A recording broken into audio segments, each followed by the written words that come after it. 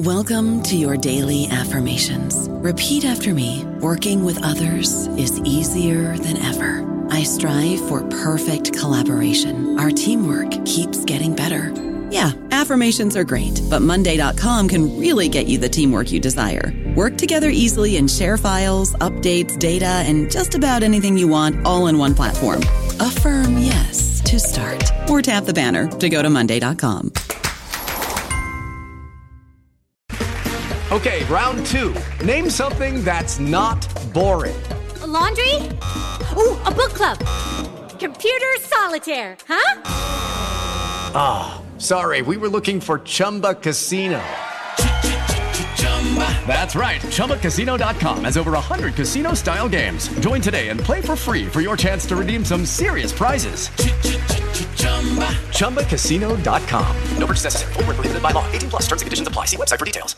Hello, everybody. This is Marshall Poe. I'm the editor of the New Books Network, and I'd like to tell you that we have a new and improved website. It has two new features that we think you'll love. One of them is a vastly improved search engine, so that when you type in keywords, you'll get a bunch of episodes really quick. The other is the ability to create a listener account, and in that listener account, you can save episodes for later listening, so you can create a kind of listening list. We think these features are neat, and we think you'll enjoy them. Please visit the site today. Welcome to the New Books Network. Hello. Welcome to the New Books in Jewish Studies podcast. I'm Ari Barbalat, and today I'm honored to be in dialogue with my guest, Dr. Golda Achiezer. She is Associate Professor in the Department of Jewish History at Ariel University. Today, we will be in dialogue about her new book, Historical Consciousness, Haskalah, and Nationalism Among the Karaites of Eastern Europe, published in Leiden by Brill, 2018. Golda, it's an honor to be in dialogue with you today. I'm tremendously grateful. Thank you, Ari. To begin, can you kindly tell us about yourself? Where did you grow up? What events in your life inspired the scholarship you would engage in as an adult? I grew up in Moscow in a period of Brezhnev's stagnation. My father was also a researcher, interdisciplinary researcher, involved in philosophy, history, sociology. He was also a dissident and brought home books on history with a criticism of the regime. Of course, it was forbidden and dangerous, but these books, which I read from 13, 14, just stimulated me, asked numerous questions about the life, the history, the society. And in addition, I sought for more information on Jewish culture, Jewish history and tradition, but there were almost no books about these issues, unless official anti-Semitic works from which we tried to extract grains of information. And at the age of 14, I met a group of Jews who studied Hebrew in underground, and I joined them. Later, 4 years later, I applied, submitted an application to immigrate to Israel. I was refused, and I couldn't study at the university. And only in 1987, when I was already married with a little daughter, I was permitted to go to Israel. And then I started my university studies in Israel, and I chose Jewish history. What inspired your interest in the Karaites?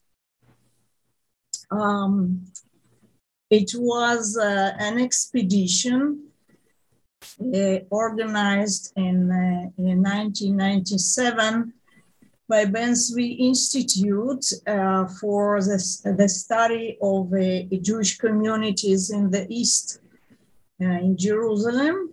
I was then a student, and our purpose was to investigate the Karaite roots in the Crimea.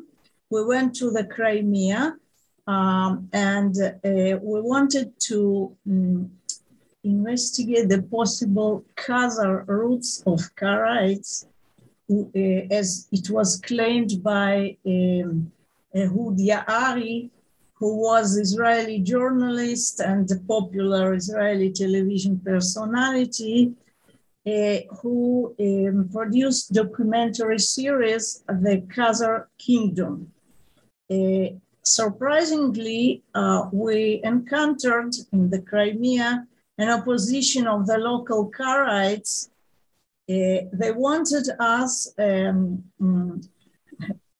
to leave the place. They told us that they wouldn't allow us to research Karaites if we consider them Jews and not Turkic people. Although in fact there is no any connection between the Karaites and Khazars or other Turkic people. I just face a phenomenon of a quite arbitrary construction of identity and historical memory, which wasn't backed by any documental evidence. And this made me to overthink how to research such a phenomenon. Just in this period, some solid scholars told me that this is quite accepted today to write history without using primary sources or documents. This is a postmodernistic approach that every perception or idea is rather a narrative.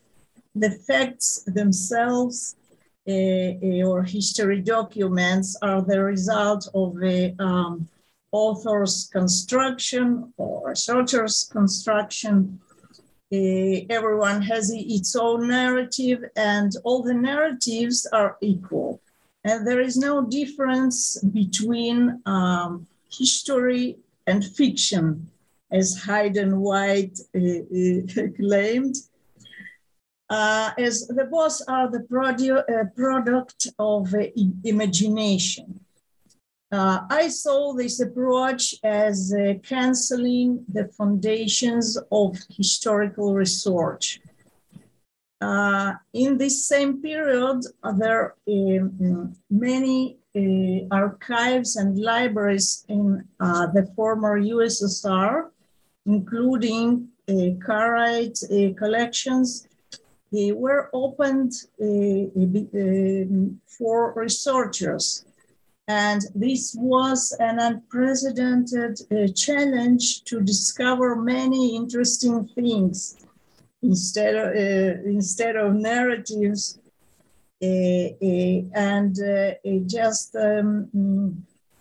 This another, the work with archives, with manuscripts, it's quite another view of history. Although it's never exactly the history, it never exactly repeats itself. But it has similar tendencies and which are caused similar factors and through the ages.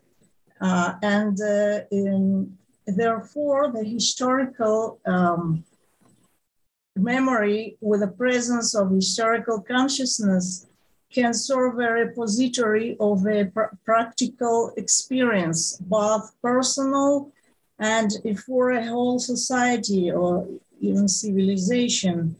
And I see it, in fact, as the message for readers of my book.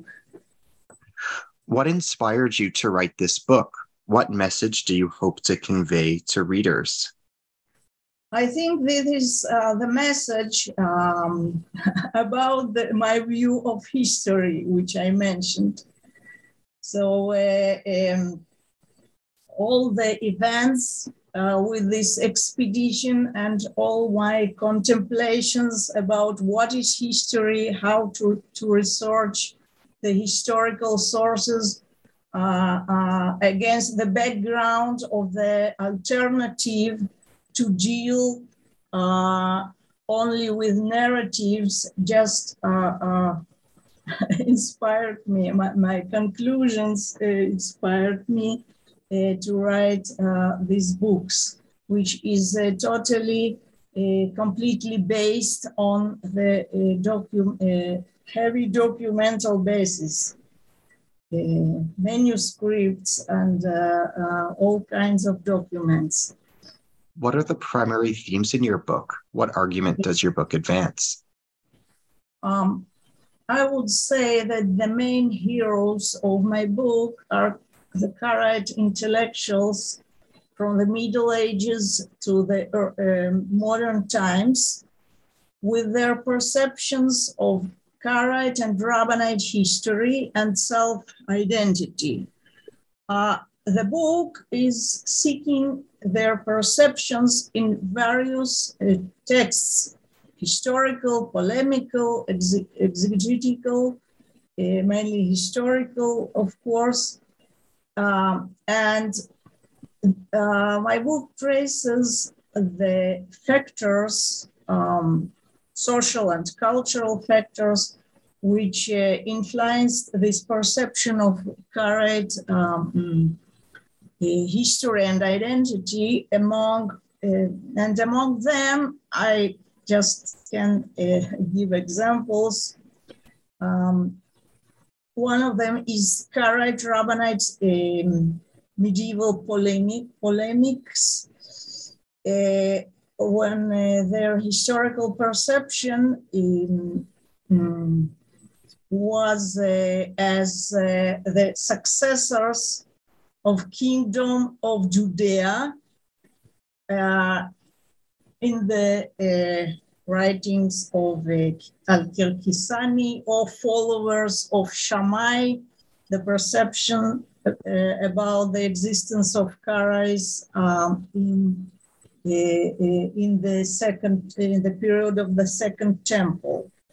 Another factor is the Christians and Protestants Protestants writings, who idealized view of Karaism this influenced on Karaite writings in the 17th, 18th centuries when they developed anti-rabbinic line, which they found in Protestant writings. Another factor is a Haskalah movement in the 19th century, spawned modern historical research that served Karaites as an instrument for their transformation from the Jews to the so-called biblical people or descendants of the 10 lost tribes or the Khazars. One of the main arguments of my book is that the period of both European Enlightenment and Jewish Haskalah, there was a strict link between three elements: the development of historical research, the forgeries of historical documents, which included also pseudo-scientific apologia of these forgeries, and modern nationalism. This paradoxical combination can be explained as follows, that new historical scholarship as well as modern nationalism, which developed in parallel as an outcome of enlightenment, led to the historical forgery, as it was a perfect tool for serving a national idea of any kind. And we can see it among Karaites, among Jewish Maskilim, and among the European historians. Who is Anan ben David? Can you say more about him for us? Yes, Anan ben David, according to the scholars, starting from the 19th century and until the recent decades, who was defined as a founder of Karaism. And even Saadia Gaon writes that Anan ben David was justifully not appointed a position of exilarch of Babylonian Jewry, and he established his own movement, which was Karaite movement. Contemporary scholars, however, have another view on the inception of Karaism. Hagai ben Shammai claims that the Gaonic epoch was a formative period for Judaism, for Jewish exegesis, for halachic practices, and more. And in fact, the views of Anan ben David were not too exceptional from many rabbinic authorities of this period.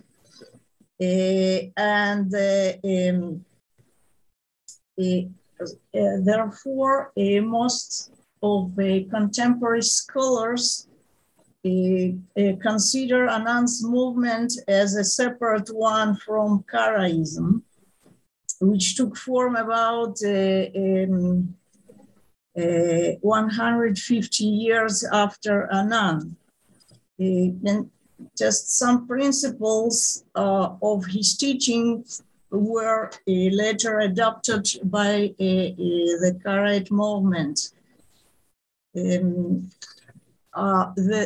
Karaism itself begins in the late 9th century, after the first Karaite scholars of the 9th century, Benjamin Havendi, and especially after Al-Kirkisani, Yaqub Al-Kirkisani, who initially represents in his book of Lights and Watchtowers quite coherent Karaite tradition of exegesis, halakha, and even Karaite history.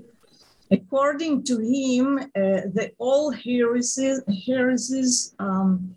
Rabbanite, Samaritan, and Sadducean, rooted in the changes made by a biblical king, Jeroboam ben Nevat, to the Torah commandments. Al-Kirkisani identifies these heretics with him and with the kingdom of Israel, and the Karaites with the followers of Solomon dynasty and the kingdom of Judah. We can see in Kirkisani's book both anti-Rabbinite polemics and at the same time historicization of the Bible, and even a struggle for the history, whose history and historical memory is right.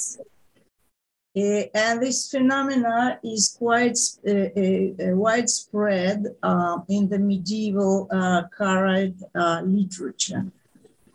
I would like to add that interconfessional polemics started with Saadia Gaon was a highly significant factor in the systematic development and formation of the Karaite religious principles through forming their arguments based on scriptural analysis.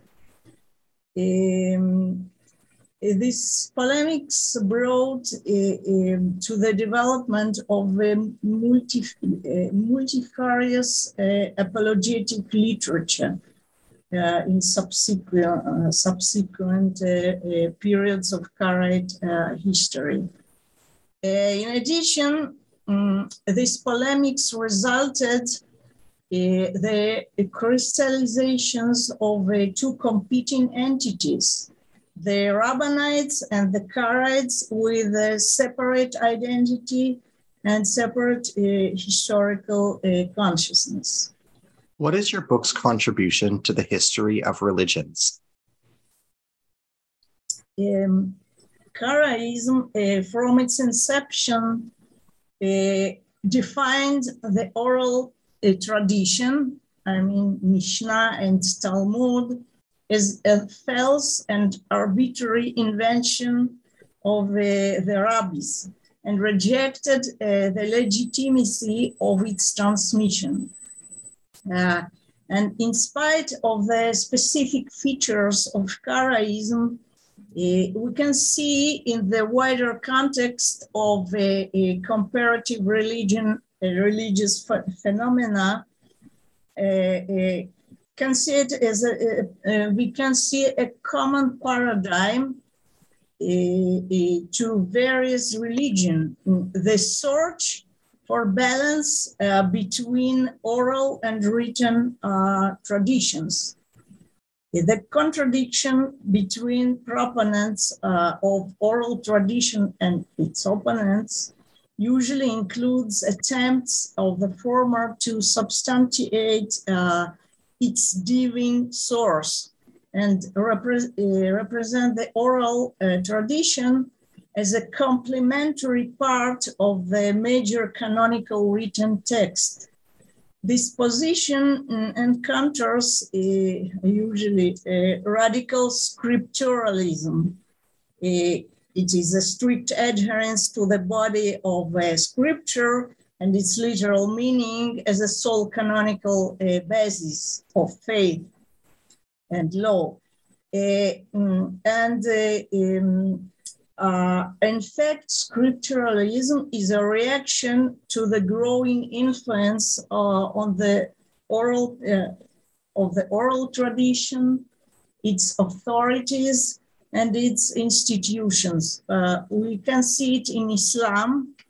We find a controversy between Shiis and Sunnis on the authenticity of a Sunni oral tradition. And we can see also Christian controversy between Catholics and Protestants. And their polemics also includes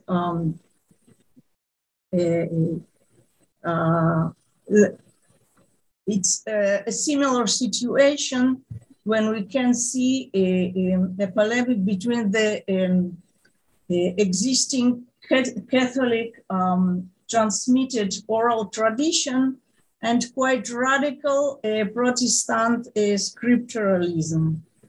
And in practice, we see, in Karaite case, we can see it in fact, in all these cases, that over time, scripturalism gradually deviates from the chosen course and creates its own transmitted tradition, adjusting their teaching to some vital social and intellectual needs, while keeping the original principles of scripturalism as an ideal. Can you outline the history of the further spread of Karaism? Yes, the golden age of Karaism in Jerusalem which was an important cultural center. It existed from the late 9th and until the end of the 11th century, when the city was conquered by Crusaders who massacred its Jewish population. This center produced very important works, mostly in Arabic, on theology, exegesis, halakha, grammar, by Karaite sages such as Yefet Ben Eli, Yosef al-Basir, Abu al-Faraj Harun, and many others. And Jerusalem Karaites define themselves as mourners of Zion, who marked by ascetic practices and special liturgy associated with the Messianic redemption. They called others, other Jews, to come to Jerusalem. It was a pure Karaite idea in order to bring Messianic times and rebuild the temple.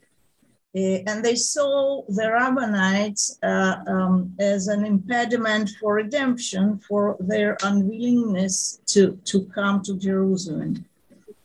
Karaite communities appeared in Egypt and in Byzantium in the 10th century at least, and the Byzantine leaders came, community leaders, intellectuals, came to study under Jerusalemite teachers, sages. One of them was Tobias ben Moses, who went to Jerusalem and after that was involved in a project of translation of the sages' works into Hebrew in order to make them available to Byzantine Greek-speaking Karaites. And according to Tzvian Kori's opinion, for ideological motives, the Hebraization of a Byzantine Karaism. Other Karaite communities appeared in the North Africa, and during the 13th century, we find evidences about Karaite communities in the Crimean Peninsula, and some of the Crimean Karaites later immigrate in 14th or 15th century to the Poland and Lithuania. How much is known of Karaite literature in the medieval and early modern periods? Anan ben David claimed, search well in the Torah and don't rely on my opinion.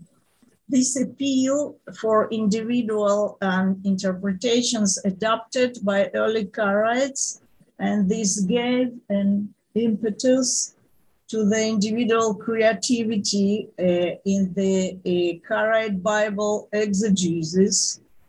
The researcher Meira Pollack also emphasizes that Karaite scholars developed in this period Pshat exegesis in parallel with the Rabbinite scholars from Islamic lands and Spain. As such, the use of the Pshat, which was the main exegetic method of Karaites, created a wide common ground of Karaites with the Spanish and later Sephardic scholars. Therefore, we find that the Karaites from the late Middle Ages made an ample use of Rabbinate Spanish literature, especially Ibn Ezra, Maimonides, Bechai ibn Pakuda, and many others. The Karaites were focusing on the scriptures. They had quite a solid basis in the knowledge of Hebrew and its grammar. The knowledge of Hebrew was one of their principles of faith. And it regarded a condition for the correct understanding of the Torah and its laws. Therefore, they also use the works of rabbinic grammarians such as Judah ibn Yuj, Radak, and others. The Karaites developed in the Islamicate world and Byzantium. Therefore, it was opened for even adopted rabbinite or tradition, which included secular sciences, especially astronomy and philosophy. And if we look Karaite bookshelf, we find there such books as A Spirit of Grace, the basic principles of sciences, Midrash HaChochma, which was the 13th century first Jewish encyclopedia written in Spain. Intentions of the philosophers on Aristotle by the Muslim philosopher Al-Ghazali in Hebrew translations, and many other scientific books. Among the most known Karaite poets, I can mention Moshe Dari from Egypt, who lived in 12th, 13th century, and Caleb Afendopoulou from Constantinople, who was a very prolific poet who composed many secular poems, which he dedicated, for instance, for his wife or for rabbinite exiles from Spain, from Lithuania, and many others. During the 17th, 18th centuries, we find numerous historical chronicles written by Karaites of the Crimea, where they depict local wars, natural disasters, and the events in Jewish communities, ethnic conflicts, taxations, prices, and many other data and events which are very essential in our research about the history of these communities, the history of other peoples, and the history of the Crimea and its neighbors. In Eastern Europe, the Karaites write poetry also in a Turkic Kipchak language, which they brought from the Crimea. And they continue use this language both as a spoken and literary language until the 20th century. In the period of Haskalah, there is many poets and authors, both in the Crimea and in Lithuania and Poland. One of the Crimean poets is Eliyahu Kazaz, who also was a famous poet, enlightener, pedagogue, Judah Savuskan, and many others. Aaron Katik, who wrote in Russian and Tatar Karaite ethnolect, the head of the local community, writes poems, plays, short satiric stories, and sometimes in the spirit of the Russian realism, uncovering the problems in the Karaite society. I can mention also about the study of Kabbalah by Karaites, which is quite an interesting issue. Sure, please. It's pretty a commonplace among the researchers that Karaites, unlike Rabbanites, were never involved neither in mystical practices nor in the Kabbalah studies. However, today, according to the existing manuscripts, we see that these practices were quite widespread, both among the common people and within a scholarly class. And about the Kabbalah studies, the most prominent Kabbalist was Simcha Yitzchak ben Moshe Lutzki, who lived in Lutsk, today this in Ukraine, in the 18th century, and related to the Crimea, who wrote numerous books in exegesis, halakha, astronomy. He propagated Kabbalah study among Karaites, as he saw it as a part of a common Jewish heritage given to Moses on the Mount Sinai. In his book, Livnat Sapir, Lutzki presents his view on the history of Kabbalistic tradition, as well as its main concepts, especially the Kabbalah of Ari, Rabbi Yitzhak Luria. And he refers exclusively, of course, to the Rabbinite authors such as Ibn Ezra, Nachmanides, Yitzhak Arama, Moshe Cordovero, Chaim Vital, and of course, Yitzhak Luria, and Sefer Yetzirah, Sefer Zohar, the book of Zohar. And he even criticizes Maimonides for his restrained position towards Kabbalah. Although, according to Lutzki's claim, Maimonides had read the book of Zohar, but he didn't use this opportunity. For Lutzki, Kabbalah was a true Torah wisdom. Unlike philosophy, he writes, he compares philosophy with even with adulterous women.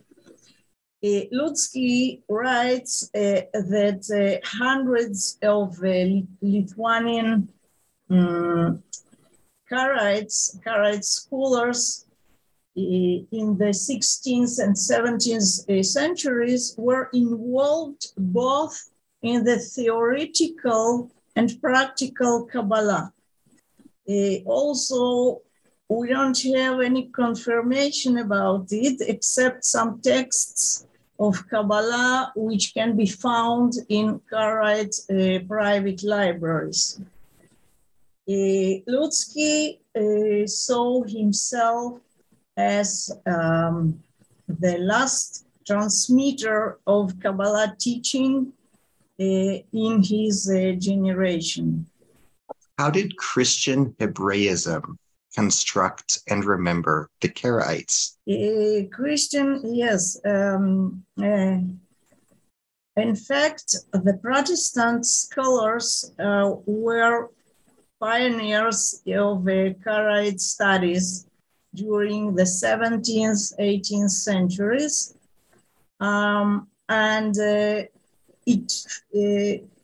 Their interests found its expression in contacts, correspondence, and the collecting of Karaite manuscripts. This interest was triggered by polemics between Catholics and Protestants. The Protestants saw the Karaite case and their conflict with Rabbinite Judaism as a historical analogy of the controversy between the Catholics and Protestants. They view also it as a pure scripturalist movement that rejected the obsolete oral tradition, similar to the Protestants' rejection of the Catholic oral tradition, which Protestants equated with the Talmud. Protestants believed that the researching of the Karaite original Judaism, they saw it as original, would help them understand the processes that Christianity had undergone from its inception to until the Reformation, and to correct the distortions brought by Catholic Church. I will give an example. Jacob Trigland, a professor of Semitic studies at Leiden University, asked questions Karaites about the origins of the Karaism and about the differences between them and Rabbinite Judaism. And one of the contemporary Karaite sages, Mordechai ben Nisan, wrote the book Dod Mordechai as an answer to Trigland's questions. Even Swedish King Charles in this period, Charles XII, who invaded in Poland, asked Karaites about their faith and the differences between them and Rabbinite Jews. The Protestant Hebraists who asked these questions already had a clear opinion about it. As Trigland wrote in his letter, I saw that Karaite wisdom and interpretations are superior to their of the Rabbinites and their Talmud, as light is superior to darkness. And they created a very specific image of Karaism. The Karaites appear in numerous Protestant writings as representatives of the ideal, most original and enlightened form of Judaism, in contrast to its Rabbinite version, defined as a Pharisaic Judaism. And they saw Karaites as honest, highly moral, hardworking, rational, and far from superstitions. And all these due to their adherence to the scriptures and rejecting the Talmud, which usually was defined in Christian tradition as a source of moral corruption and prevented them to see the Christian truth, and as a source of anti-Christian blasphemy. So the Protestant perceived Karaites as a kind of proto-Protestants and believed that they would be the first Jews to convert to Christianity, of course, Protestant Christianity, and will serve a model for Rabbinites in the future. Christian millenarians, such as John Dewey from Scotland, even gave the Karaites an important role in the Messianic process, which would include, on his view, the return of the 10 lost tribes to the land of Israel, a battle at Armageddon, in which the Karaite army would fight at the side of Protestants, and the conversion of all Jews. Of course, this image had a certain impact and influence on Karaites. This influence also on the character of Karaite studies. It was partially adopted later in Chochmat Israel, Wissenschaft des Judentums, and of course, it influenced on the self-perception of the Karaites themselves who were familiar with it. There was an interaction between, as I told, between the Karaites and Protestant scholars who transmitted their own Orientalistic fantasy to the object of their research, who adopted this fantasy for their own social needs, using it for the construction of their national narrative. During the fight of emancipation in the 19th century, Karaites presented this idealized image produced by Protestants to the authorities, and this was one of the factors, although indirect factor, resulted in improving the social status of Karaite communities. I don't know about you, but I'm very busy and I don't have a lot of time to cook. That's why I subscribe to Factor. Eating better is easy with Factor's delicious, ready-to-eat meals. Every fresh, never frozen meal is chef-crafted, dietitian approved, and ready to go in just 2 minutes. You'll have over 35 different options to choose from every week, including Calorie Smart, Protein Plus, and Keto. These are 2-minute meals. Factor meals are ready to eat and heat, so there's no prepping, cooking, or cleanup needed.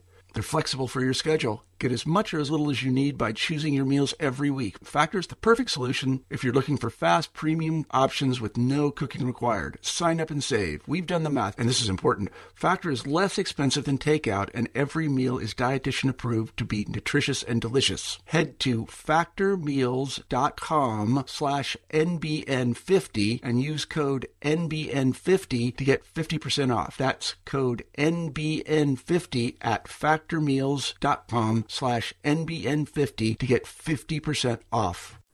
How did the Protestant image of the Karaites influence Karaites' own self-perception? As I explained, they adopted this image. They used it for receiving civil rights, and it also impacted on their relationship with Rabbinites.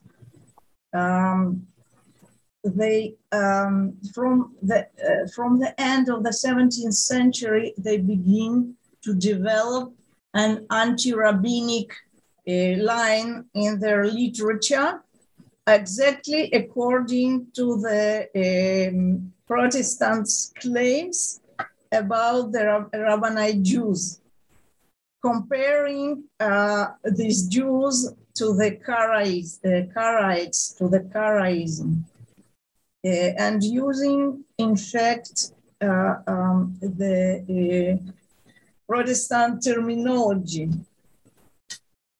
What was the Chokhmat Israel movement in Europe of the early 19th century? Who were its primary scholarly luminaries? How did they perceive and regard the Karaites? Chokhmat Israel, Wissenschaft des Judentums, or academic Jewish studies, appear in the first decades of the 19th century in Germany. Its researchers applied the modern methods in the study of philology, Jewish history, grammar, and more. Jewish studies, in addition to the pure academic purposes, served a vehicle for the improvement of the legal status of the German and European Jews. And they also intended to reduce the anti-Semitism by demonstrating the contribution of Judaism to the European civilization and providing the facts about Jewish people and Judaism.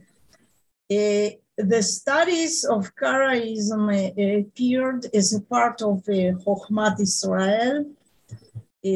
Among the prominent scholars who searched Karaism were Leopold Zunz, Yitzhak Marcus Jost, Abraham Geiger, Moshe Steinschneider, Moritz Steinschneider, and many others who were successors of Haskalah, and at the same time, the followers of Jewish reform movement.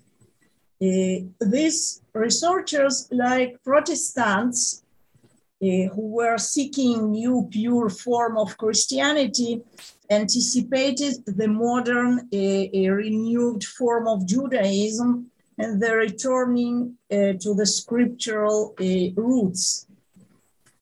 They perceived the movements of Anan ben David as a rebellion against Talmudic authority associated with distorted interpretations and obsolete laws. But if the Christianity saw the Talmud as a source of moral corruption and blasphemy against Christianity, also preventing from Jews the conversion, the Jewish maskilim, especially reformers, saw Karaism, the Talmud as a factor that prevented the Jews from enlightenment, from modernization, and causing a narrow-mindedness. Basing their research on the Karaism, on the Protestant researchers' writings, these reform researchers considered Karaism as original pre-Talmudic version of Judaism, as an enlightened movement with the rational principles. Jewish studies, Chokhmat Israel, appears also in the Russian Empire in 1840s, and it is quite similar in their attitude toward Karaites. Also, we can find idealization and even romanticization of the Karaites.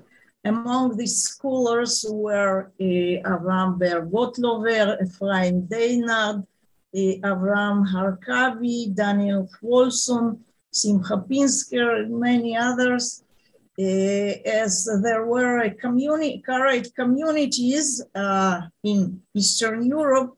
Maskilic scholars viewed the study of Karaism as of a special importance, and they felt responsibility as the elder brothers of the Karaites to assist their younger brothers, both in dissemination of the ideas of Haskalah among them and preserving and investigating the Karaite heritage, considering it as a part of common Jewish legacy. Moreover, many of these Russian, East European Maskilim even sought the unification between the two groups under a banner of the Haskalah. And this Maskilic ideology created a common ground for rapprochement between the two groups, between Karaites and Rabbanites, and literary scholarly cooperation that lasted about 50 years. What were the similarities and differences in worldview between Karaite Maskilim and Rabbinite Maskilim? The Karaites, who had also been influenced by Haskalah, also called for changes in traditional Karaite society, took interest in Hebrew literature, secular education, integration into the general society. However, unlike Rabbinite Maskilim, the Karaites didn't intend to unify with the Rabbinite Maskilim, with the Rabbinites in general, and they quite rapidly abandoned their tradition. In addition, Karaite Maskilim saw as one of the outcomes of Haskalah a disappearance of the Talmud. For these reasons, of course, Maskilic hopes of a Karaite Rabbinite confederation couldn't be realized, similarly to the messianic hopes of the Protestant millenarians in Europe. Can you describe the history of Karaite Jews' emancipation in Eastern Europe? Yes. The modernization in Karaite society, as well as Rabbinite communities, of course, began following the Russia's annexation of the Crimea in 1783 and annexation of the parts of the Polish-Lithuanian Commonwealth in the same period.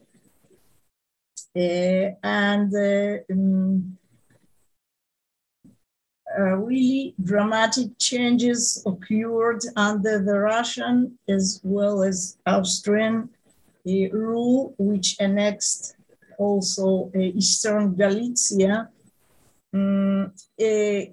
This annexation affected Karaite legal status and the sense of their identity.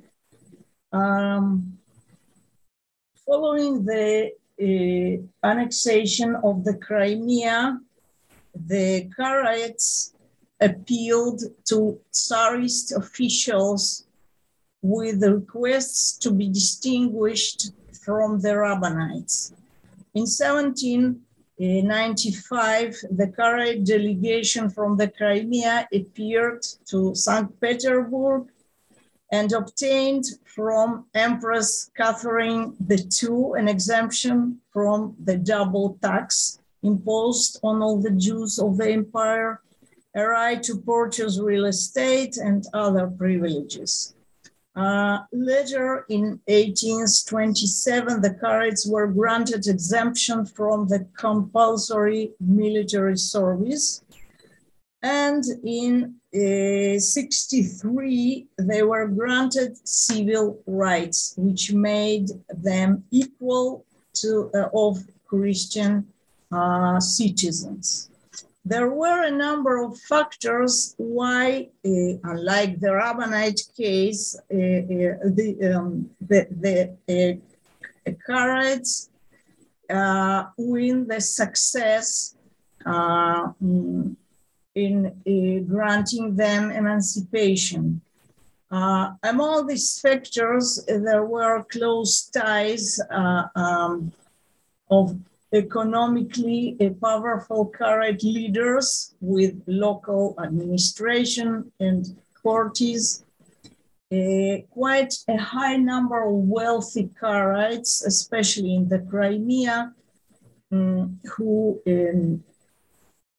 were perceived the officials of useful citizens or exemplary Jews, dissimilar to the poor Rabbanite masses from Poland, seen as a potential threat to Russia. The small size of Karaite community also was a significant factor. There were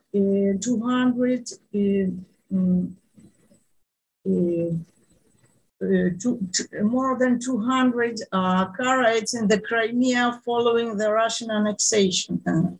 And according to the census of 1897, they had grown to almost 1,300. In contrast, in the same year, the Rabbanite population in the Russian Empire numbered 5,215,000. But the most important factor was the creating a new Karaite image distinct from that of Rabbanites, which this image was created by Karaite leaders. This image, as they planned it, was met the criteria for emancipation. These leaders, such as Mordechai Sultansky and Avram Firkovich, was also supported by pseudo-scientific apology and forgeries of their own historical documents. Who is Mordechai Sultansky? Mordechai Sultansky was one of the first autodidact historians from Lutsk, Mordechai ben Yosef Sultansky, the head of the Lutsk community, who was inspired by Haskalah literature.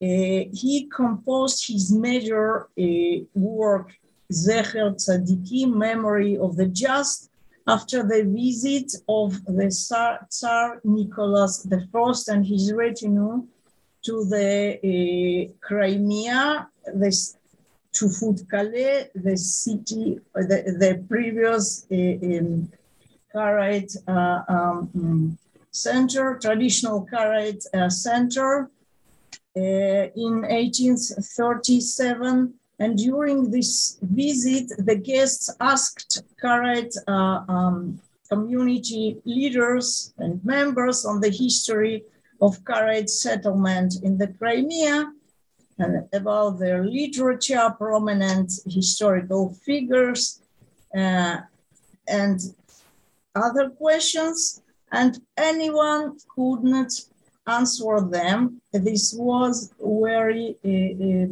awkward situation, but this gave Sultansky an impetus to write a new Karaite history, which intended to be an instrument for promoting the civil rights. So this Sultansky book aimed to demonstrating the allegedly special relations between Karaites and Christians. He claims that during the history, all the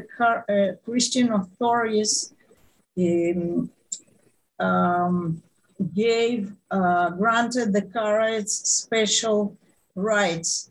As an example, he wrote about the Crusaders, their conquest of Jerusalem, which, as we know, ended with the massacres of all Jewish population. But according to Sultansky, Baldwin, the first Crusader king of Jerusalem, claimed that Karaites were not in Jerusalem during the second temple, and they didn't hurt Christians. Intend that they didn't take part in the crucifixion of Jews, and they are honest and righteous people. Sultansky further argued that due to Baldwin's love to Karaites, he granted them residence charters in Europe and in the Crimea. Of course, there is no any historical evidence about such facts. Sultansky's writings suggested such a historical narrative as the rescue of Byzantine Emperor Constantine V by Rav Sangari. Rav Sangari, this is a character called Haver in Judah Halevi's book Kuzari. This Haver converted the Khazar king to Judaism. But in Sultansky's book, Sangari converted the Khazar king to Karaism, not to Rabbinate Judaism. Wow. And in addition, he met the Russian prince, Vladimir the Great of Kiev. We see that here, we can see here an attempt to incorporate Karaite history into the Christian and especially the Russian one. Of course, this is an impossible event because the Karaism in the 9th century, when according to most researchers, the Khazars converted to Judaism, the Karaism still wasn't crystallized and organized movement with its teaching and a principle of faith. Who was Avraham ben Shmuel Firkovich? Why does he warrant the detailed attention that your book devotes to him? Firkovich was the disciple of Mordechai Sultansky, also from Lutsk. He was a public figure, a leader of Karaite community, and an ardent collector of ancient Jewish manuscripts, whose collections were considered and are considered among the largest in the world.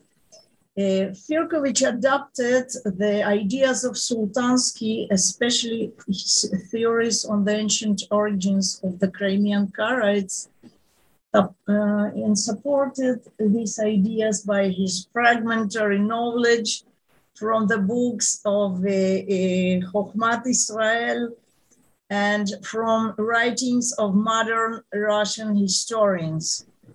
Firkovich in 1822 relocated to the Crimea and later started a series of expeditions in the Crimea and Caucasus supported by the authorities and initiated by the general governor, Mikhail Vorontsov, who also supported the Karaiid communities. Firkovich's task was the search of the antiquities, history artifacts, and manuscripts, and further writing of an account of Karaiid history for Russian officials. The authorities were interested in a cultural appropriation of the newly annexed Crimea by researching its artifacts for further incorporating them into the Russian history. And the Karaiid leaders were interested in attaining emancipation by means of creating a new documented Karaiid history linked to the Russian one, as well as creating a positive image of the Karaids, allegedly distinct from the Rabbanites, historically, culturally, and even anthropologically. Firkovich uncovered ancient tombstones in Karaiid cemeteries and gathered manuscripts from the Crimea, the Caucasus, Lithuania, the land of Israel, Cairo, Istanbul, and more, and created a new version of Karaiid's origins, Karaiid history. His aim was demonstrating the critical role of the Crimea as a prominent Karaiid cultural center with flourishing communities already in the early Middle Ages, with sages and study halls rooted in strictly biblical Judaism as opposed to the Talmudic teachings. He presented the Karaids as a descendants of the exiles of Samaria following the conquest and destruction of Samaria in 722 BCE. In fact, the descendants of the 10 lost tribes, and according to him, to Firkovich, in the 5th century BCE, the king Cambyses offered them the Crimean Peninsula as a reward for the services to his throne. Firkovich also developed Sultansky's idea about the Karaiid role in the converting of Khazar king to Karaiid Judaism, adding that Khazars and Karaids are mixed through the marriages. While understanding the importance of historical documents for modern research, Firkovich substantiated his ideas by fabricated, allegedly ancient manuscript inscriptions, colophons. They aim to prove the connections, among others, the connections between Karaids and Khazars. One of them was his forged dedicational inscriptions on the authentic copy of the Book of Prophets. This inscription intended to testify that some Hoshana ben Samuel from the Crimean Karaiid community of Onhat dedicated in the 9th century this book to the Karaiid community of Chufut Kale in the Crimea. However, as we know, the city of Amhat never existed, and the city of Chufut-Kaleh was established more than 400 years later. And in addition, as I told, the Karaite movement was only in the stages of its shaping. Firkovich didn't hesitate to add ancient dates for changing existing dates to earlier ones on the Karaite burial tomb inscriptions in the Karaite cemeteries of the Crimea. He changed letters on the epitaphs to the earlier dates in order to prove the early presence of the Karaites of the Crimea before the crucifixion of Jesus.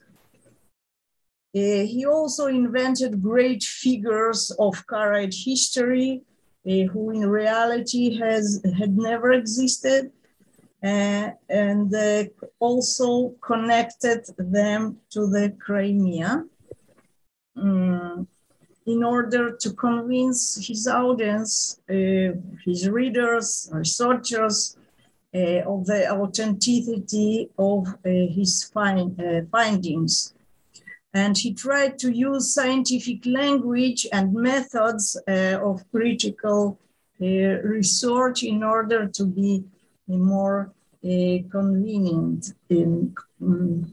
During his travels, when he was seeking for antiquities, Firkovich became acquainted with leading maskilim of the Russian Empire, such as Bezalel Stern, Daniel Holson, Gotlover, Simcha Pinsker, and many others.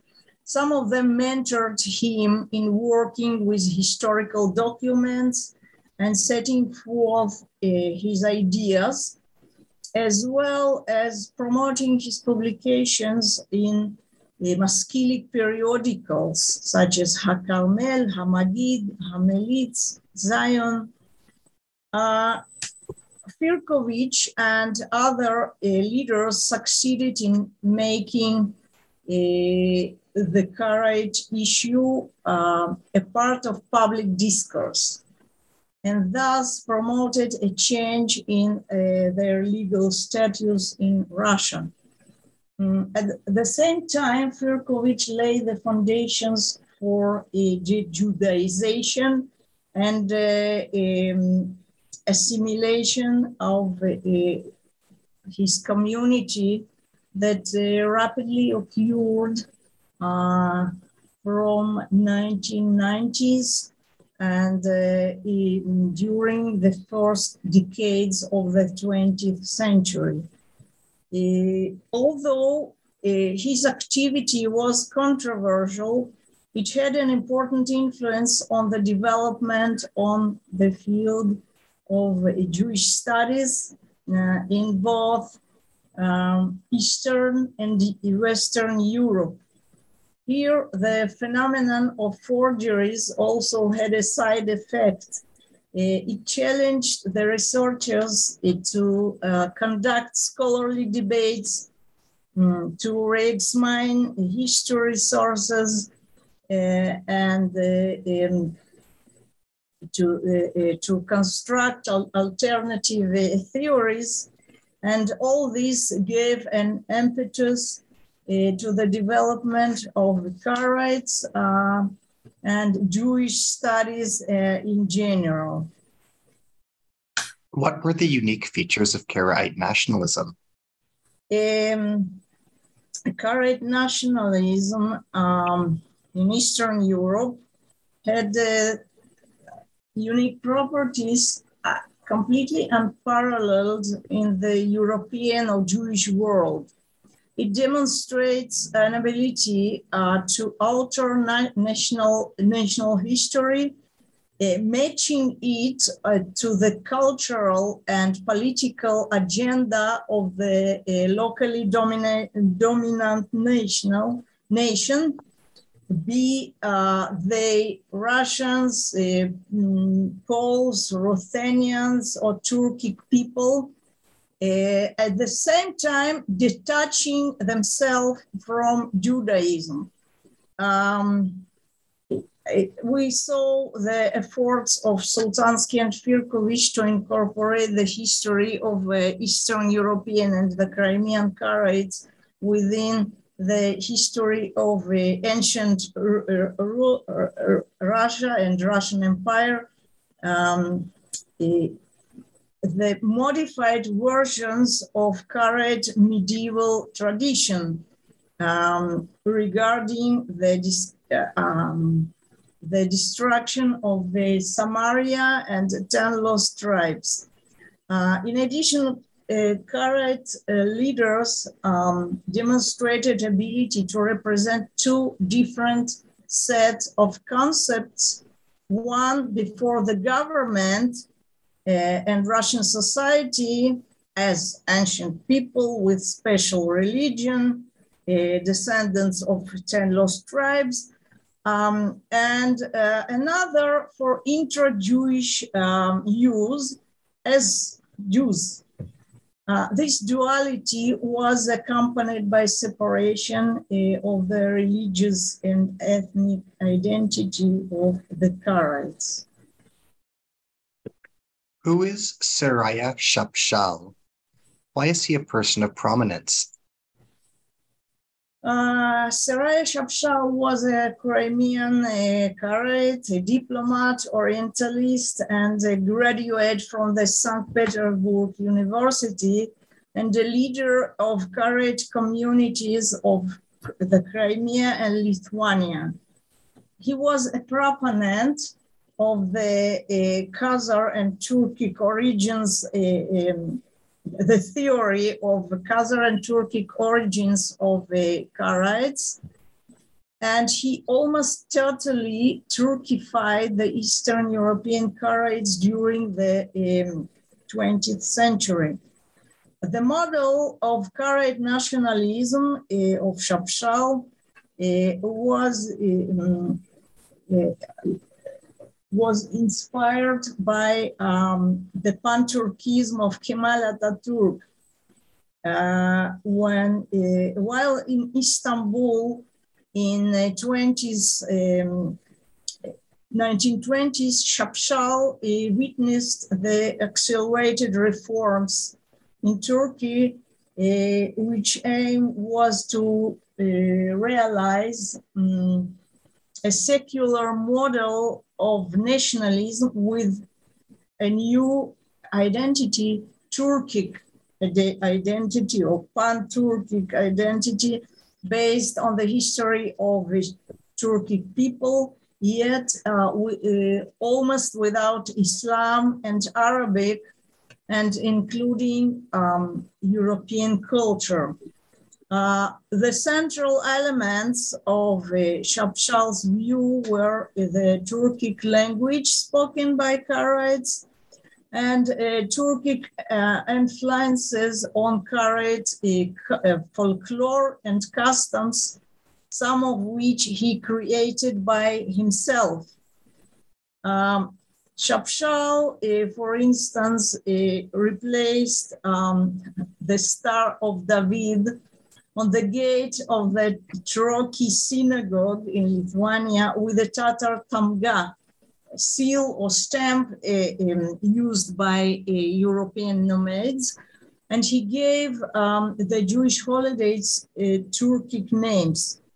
On his opinion, Karaism was a distinct religion like Christianity and Islam. At the same time, Karaism was represented, according to Shapshal, the early Christianity and accepted Jesus and Muhammad as prophets. According to him, the remnants of pagan beliefs including the belief in two gods, the bad god and the good gods, and pagan practices that allegedly survived among Karaites were the proof of their affinity with Turkic people, Khazars especially, and the lack of connection of Karaites to the Rabbanite Jews.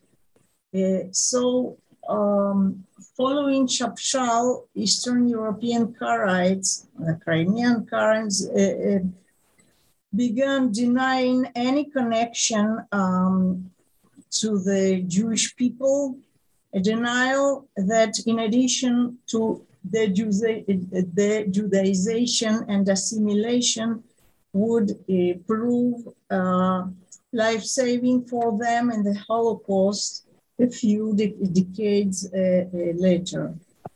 As we bring our dialogue to a close, what do you hope that listeners got out of our dialogue today?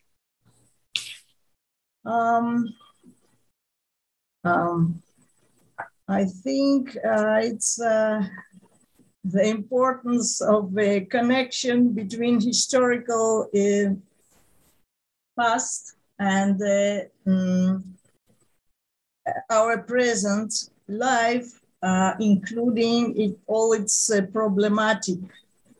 An important Russian researcher, scholar, Mikhail Bakhtin, precisely expressed it as follows: we level at the other culture, at the past, new questions that it never asked itself, and it replies to us. In the process, new facets and depths of meaning are revealed with it. Thank you. I'm tremendously grateful for everything you generously shared. Thank you for your erudition, eloquence, and extraordinary insight. Thank you very much, Harry. As we bring our dialogue today to a close, what are you working on next as your current project? What are you working on now? Recently, I have been working a lot with manuscripts from 14th, 16th centuries, from the Black Sea regions and Mediterranean, trying to reconstruct cultural life of this time, the ties between the communities, and to trace the transmission of texts between Karaite and Rabbanite communities. Another project which I would like to start is a book on various patterns of Haskalah in the Russian Empire in comparative perspective between Ashkenazim, Karaites, Bukharan Jews, and Mountain Jews.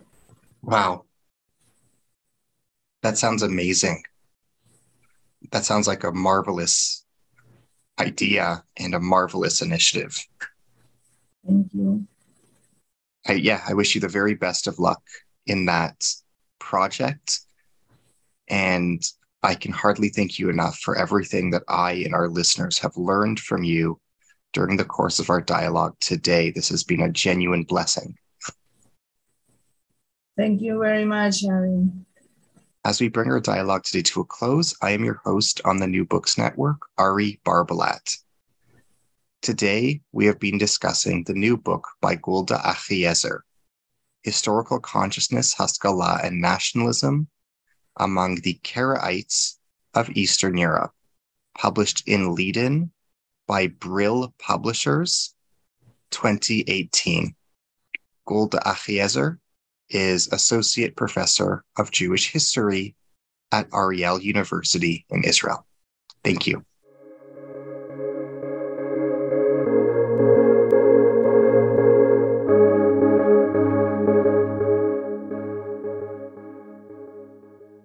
Hello, it is Ryan, and I was on a flight the other day playing one of my favorite social spin slot games on ChumbaCasino.com. I looked over at the person sitting next to me, and you know what they were doing? They were also playing Chumba Casino. Coincidence? I think not. Everybody's loving having fun with it. Chumba Casino is home to hundreds of casino-style games that you can play for free anytime, anywhere, even at 30,000 feet. So sign up now at ChumbaCasino.com to claim your free welcome bonus. That's ChumbaCasino.com and live the Chumba life. No purchase necessary. VGW Group. Void where prohibited by law. See terms and conditions. 18+.